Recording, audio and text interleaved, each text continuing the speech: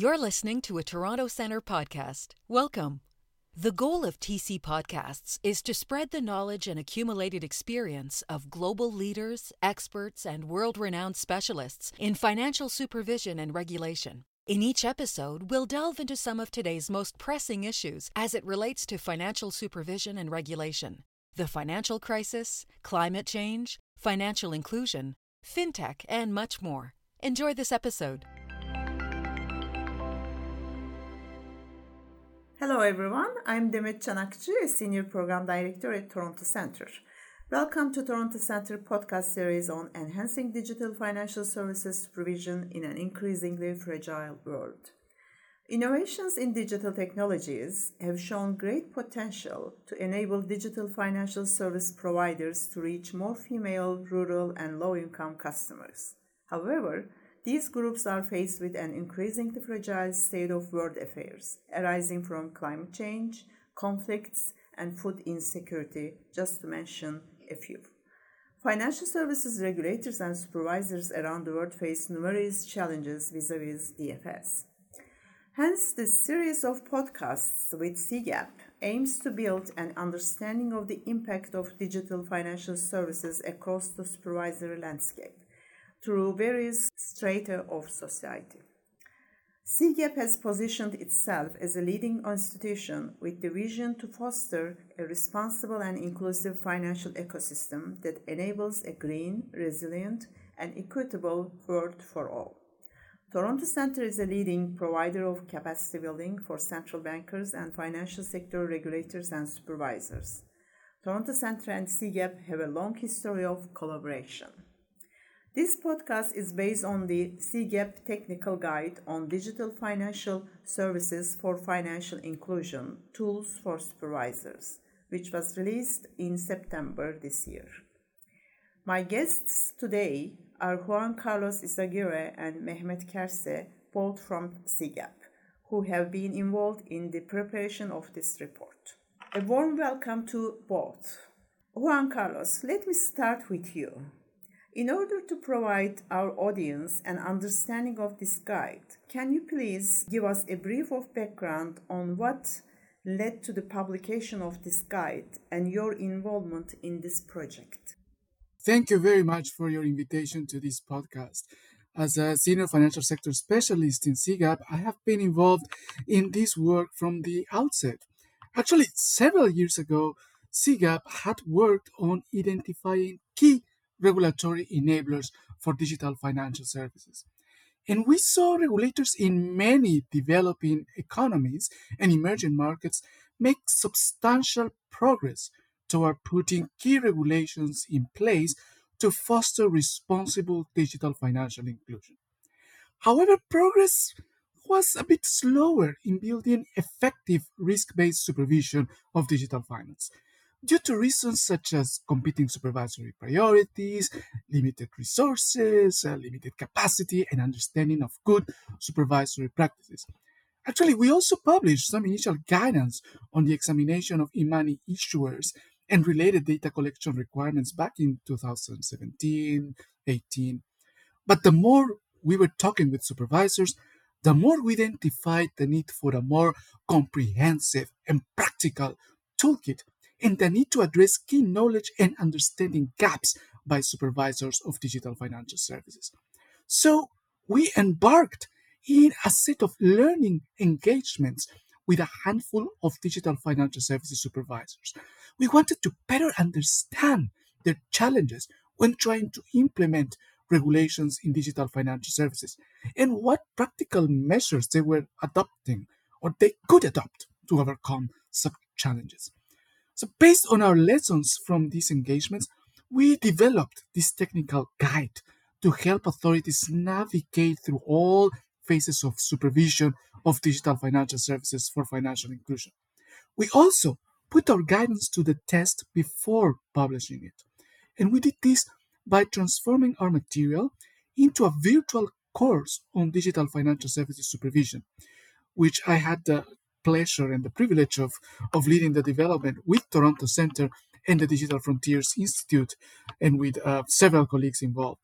Through this process, we were able to incorporate invaluable feedback from supervisors who participated in this course coming from a multiple set of countries. And we incorporated that feedback into the final version of the guide that was published just a few months ago. Thank you, Juan Carlos. Interesting that the guide has three main aspects: digital financial services, financial inclusion, and tools for supervisors, which are reflective of the topical issues facing supervisors. Can you elaborate on the challenges facing regulators and supervisors at the nexus of digital financial services and financial inclusion? Surely, the landscape of digital financial services is significantly evolving nowadays, with new or more complex types of products, services, providers, and channels that bring multiple opportunities for financial inclusion and for financial market development. But they also bring about risks for consumers and for the financial system in general. Digital financial services are thus becoming the first or kind of gateway product for people who were previously financially excluded or financially underserved. Now, these population segments are offered more innovative products that aim to address their needs, but may also be more complex and require a stronger digital and financial capability. Regulators and supervisors thus need to better understand the main characteristics, opportunities, and risks of these new types of digital financial services and have access to a range of tools that help them take proportionate, risk based measures that enable inclusive innovation, but in a responsible and safe manner. For several years, SIGAP has emphasized the importance of adopting an organized or structured approach that we call ICIP approach. This aims to balance key policy objectives of financial inclusion, stability, integrity, and consumer protection when drafting, enforcing, and reviewing regulation. This approach is becoming more useful for regulators and supervisors in the current context of digital financial services evolution. To always be mindful of the interlinkages among these objectives. A key point to remember is that ultimately, supervisors have to keep in mind the effects that their actions have not only in the financial sector as a whole, but also in the real people that such financial sector serves. In the end, financial services are means to an end. Thank you, Juan Carlos. Let me ask this question to you, Mehmet. The guide focuses on non-bank digital financial services providers, which will be insightful in many regulators and supervisors around the world.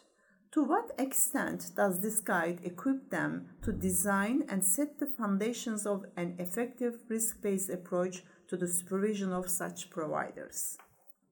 Thanks for the invitation to the podcast and thanks for the question. Our guide offers an orderly approach to design the supervisor framework by focusing on two key aspects.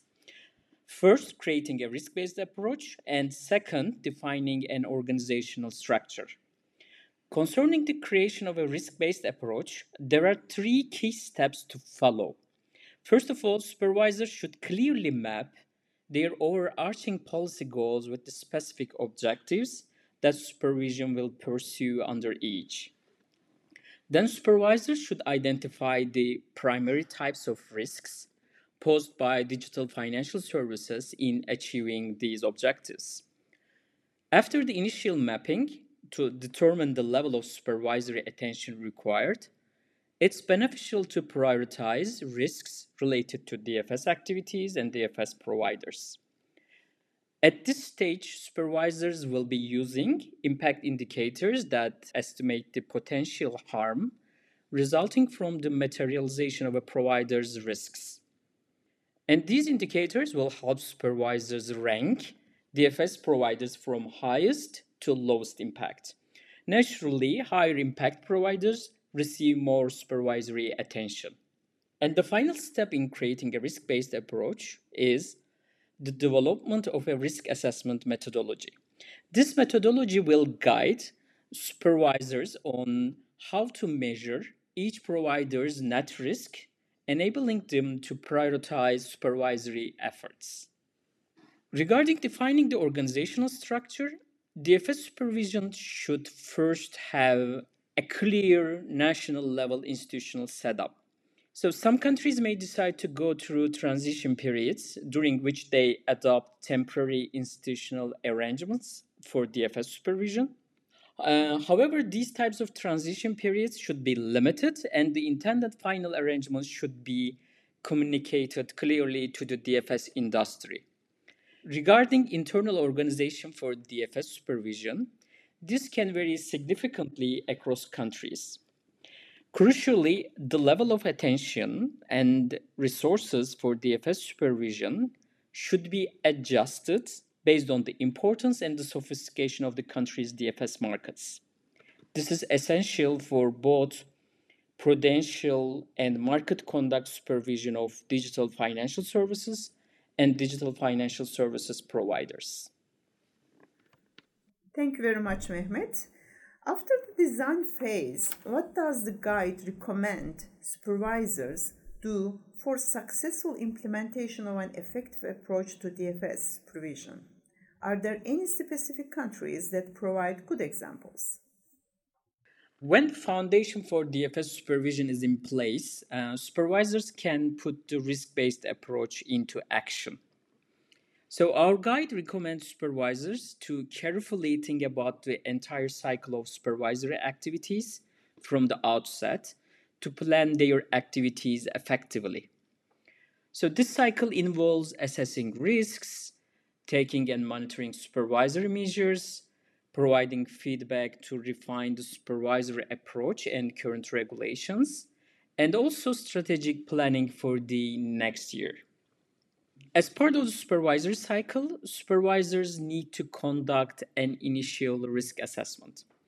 This assessment needs to be as comprehensive as possible for higher priority providers, identified by the impact indicators during the design phase. After the initial assessment, supervisors should develop a supervision plan. Given the limited supervisory resources, supervisors should be able to adjust the scope of activities for each supervisory cycle in line with the DFS provider's risk profile. Then supervisors should use a mix of supervisory tools, including effective licensing, market focused activities, optimized off-site supervision, and inspection of individual digital financial services providers. Also, supervisors need to assess how their safety net framework will address the consequences of potential failures of DFS providers. They should also discuss the adequacy of resolution and deposit insurance frameworks. Finally, supervisors should not only collaborate and coordinate with different departments within the financial authority, but also with other domestic and foreign authorities. Our technical guide provides several recommendations, considerations, and examples to help supervisors in each of these elements of a risk based approach to DFS supervision. Thank you very much, Mehmet. Juan Carlos, a key aspect of effective supervision is the availability of timely and quality data to ensure that supervisors can make informed decisions. Does the guide recommend any specific approach for collecting information that depicts the state of digital financial services across their purview? More importantly, how can supervisors ensure that the data to be filled is of comparable at an international level? Quality data is indeed an essential element of digital financial services supervision. And our guide provides a few recommendations on how to improve supervisory data, especially focusing on 5 key steps: identifying data quality shortcomings, assessing the quality of existing data collection mechanisms, assessing the level of granularity of supervisory data, improving data collection, and improving data analytics. So, we believe that first, supervisors should check whether they have the quality and quantity of data that they need for their work and what are the main issues with data. then they should identify the main root causes of those issues before guessing and rushing into solutions. In many cases, the root cause is related to the mechanisms that supervisors use to collect the data. For example, and you made an important point in terms of data comparability. Many times, there is not adequate dialogue between the supervisor and the supervised entities regarding the design of reporting requirements. Supervisors typically use standardized reporting templates, but they may have not consulted with financial institutions to check whether the definitions and variables used in the templates are easily understandable or are already being collected or used by the financial institutions. Also, there may not be adequate guidance, such as data dictionaries or taxonomies, to help financial institutions submit data that are comparable both at national and even international levels. In other cases, the guidance may exist, but the supervisors may not have adequate mechanisms and resources to validate the data at and after the data are submitted, which will impact the reliance on such data. In some instances, supervisors are also considering investments in RegTech and SubTech solutions to gather more and higher quality granular data in a timely manner. It's it's understandable because recent advances in SubTech are allowing data collection enhancements without the need for the prohibitively expansive and expensive investments that were previously required. At the same time, it's quite important for supervisors to have a strategic approach to SubTech so that they are quite specific in terms of the scope of data that they need in the short, medium, and long term. A gradual transition of process may be needed actually, and the strategy will be useful to help supervisors allocate the necessary resources at the design, testing, and implementation phases. Technology can help enhance supervisors' data analytics capacity. However, it does not substitute for the need to invest in supervisory team analytical skills and expertise. Thank you, Juan Carlos. Mehmet, what are some key challenges that supervisors need to be aware of when implementing effective supervision of digital financial services? And does the guide provide any suggestions on how to address those challenges? This is a very important question. Our work has revealed that supervisors in emerging markets and developing economies face some common challenges, which may be either structural or internal. Structural challenges related to the broader environment impacting the supervisory authority.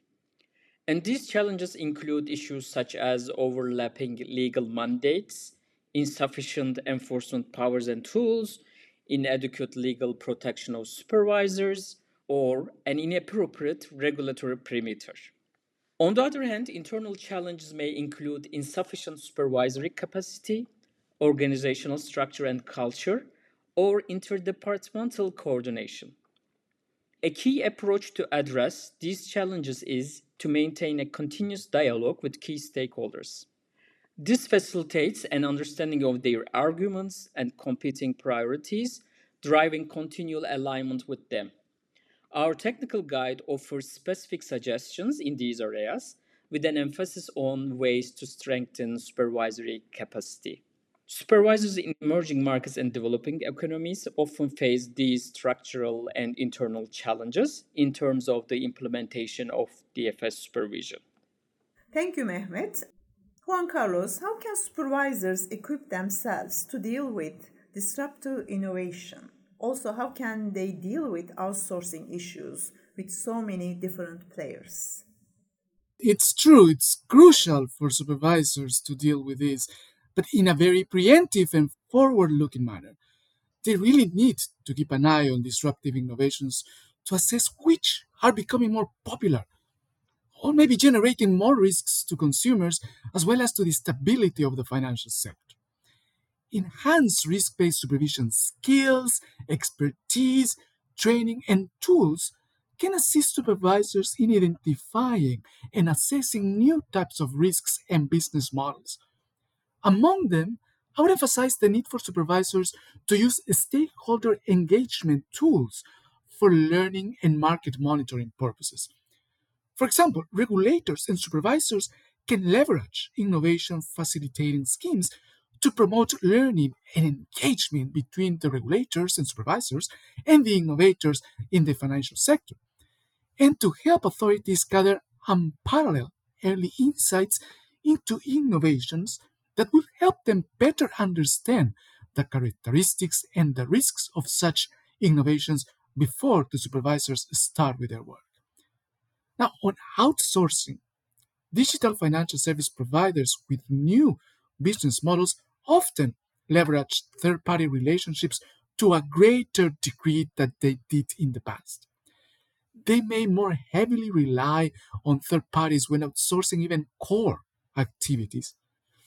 These third parties may not fall within the regulatory perimeter. However, supervisors need to maintain good oversight of these third party providers. The outsourcing regulations should ensure that supervisors have the right to access the data and the facilities of third parties for conducting remote as well as physical audits. This is crucial, particularly in the case of third party or DFS providers' failure. Also, where necessary, there might be a need for direct regulation and supervision of those third parties that play a critical role in the provision of financial services. However, criticality would have to be properly defined, specifically defined in the regulation. So, in summary, there's quite a bit to do on this front, but I think supervisors and regulators need to be really thinking about it right now to be able to cope with these issues properly and effectively. Thank you very much, Juan Carlos. Mehmet, let me ask the final question to you. Given that artificial intelligence is gaining such prominence, what is the outlook of digital financial services? Thanks for this timely question.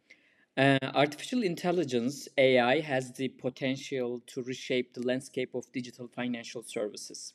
As you know, providers are increasingly employing AI to automate customer service processes, tailor products for diverse customer segments, and assess borrowers' credit risks, in addition to other tasks.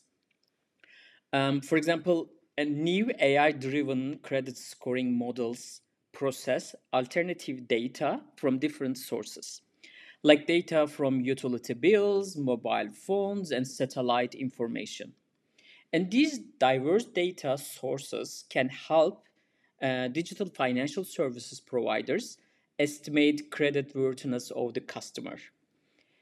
Artificial intelligence models enable providers to make automated credit decisions in seconds. This is very relevant to financial inclusion because it allows low income individuals with little or even no credit history to access loans. The outlook is promising. However, it's important to note that there is a growing concern that the use of AI in financial services may lead to or worsen unfair discrimination against specific customer groups based on gender, ethnicity, race, sexual orientation, or other characteristics.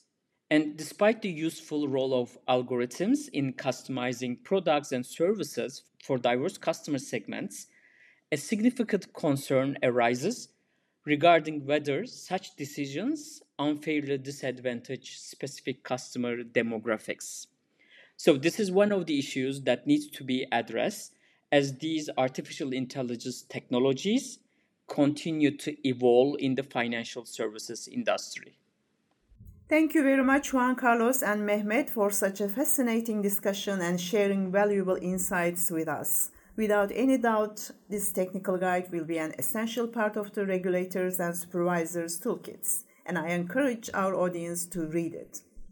I'm here today with Juan Carlos Izagare and Mehmet Kerse, and you have been listening to Toronto Center podcast series on enhancing digital financial services supervision in an increasingly fragile world. Thank you for joining us today, and stay tuned for the next episodes.